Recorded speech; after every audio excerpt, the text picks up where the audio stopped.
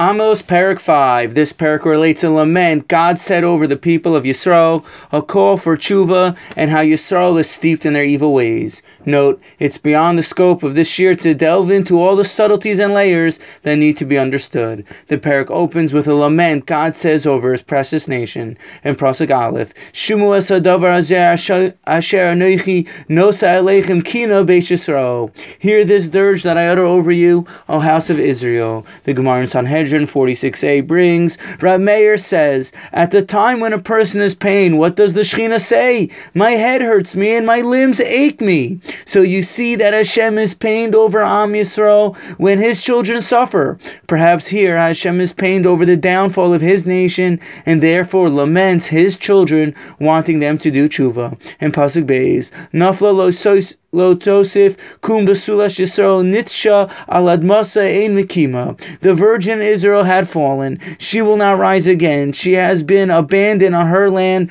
There is no one to lift her up. Rashi explains this is reference to the exile of the 10 tribes of Yisrael during the times of Hosea ben Elah, as brought in Malachim Beis, Parak 16. In the Metzudas and Radak relate, although this pasuk would seem to indicate that when the 10 tribes of Yisrael were going to be exiled off their land, they would not return. As it says, she will not rise again. Ultimately, in the times of Mashiach and the final redemption, the Jewish nation would begin to return. Thank you, Hashem, that after 2,000 years, Am Yisrael has begun to return to your soil as the nation begins to rebuild the ruins of old. In Pasuk Gimel, the Navi continues that after all the thousands of people in Yerushalayim were exiled, there will be only 10 left after the rest are exiled. In Pasuk Dalet it says, Ki kol amar Hashem lebeis Yisrael dirshuni v'chiyu.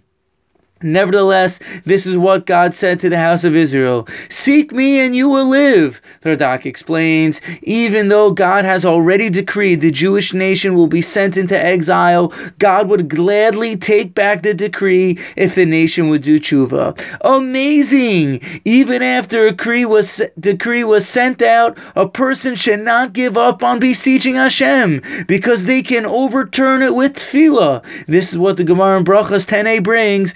Even if a sword is resting on your neck, you should not give up from Hashem's kindness. In other words, it's never too late. No matter what you may have done in your life, you can do tshuva, start over again, and come close to Hashem. Never lose hope and give up.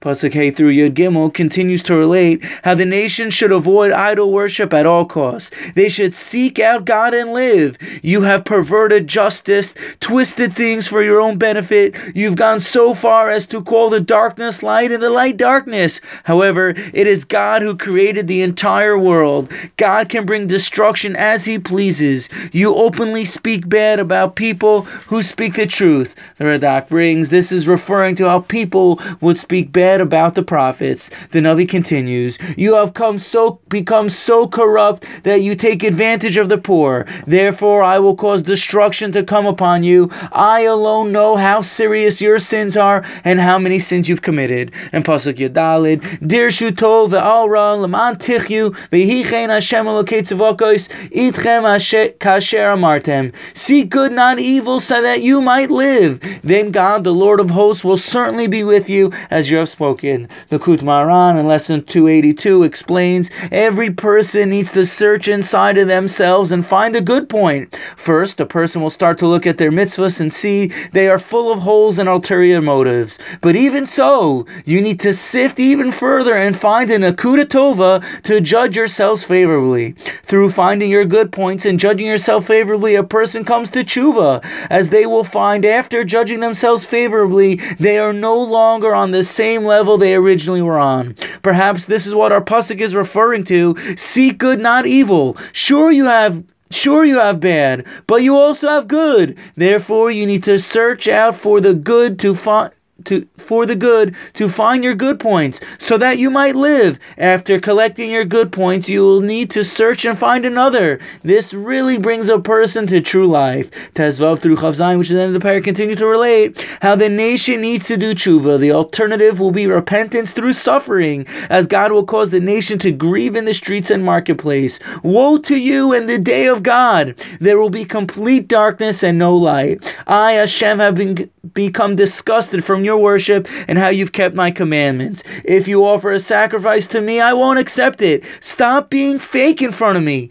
Ultimately, you will be banished way beyond the borders of Eretz Yisrael. That's the end of the parak. Thank you for listening and have a wonderful day.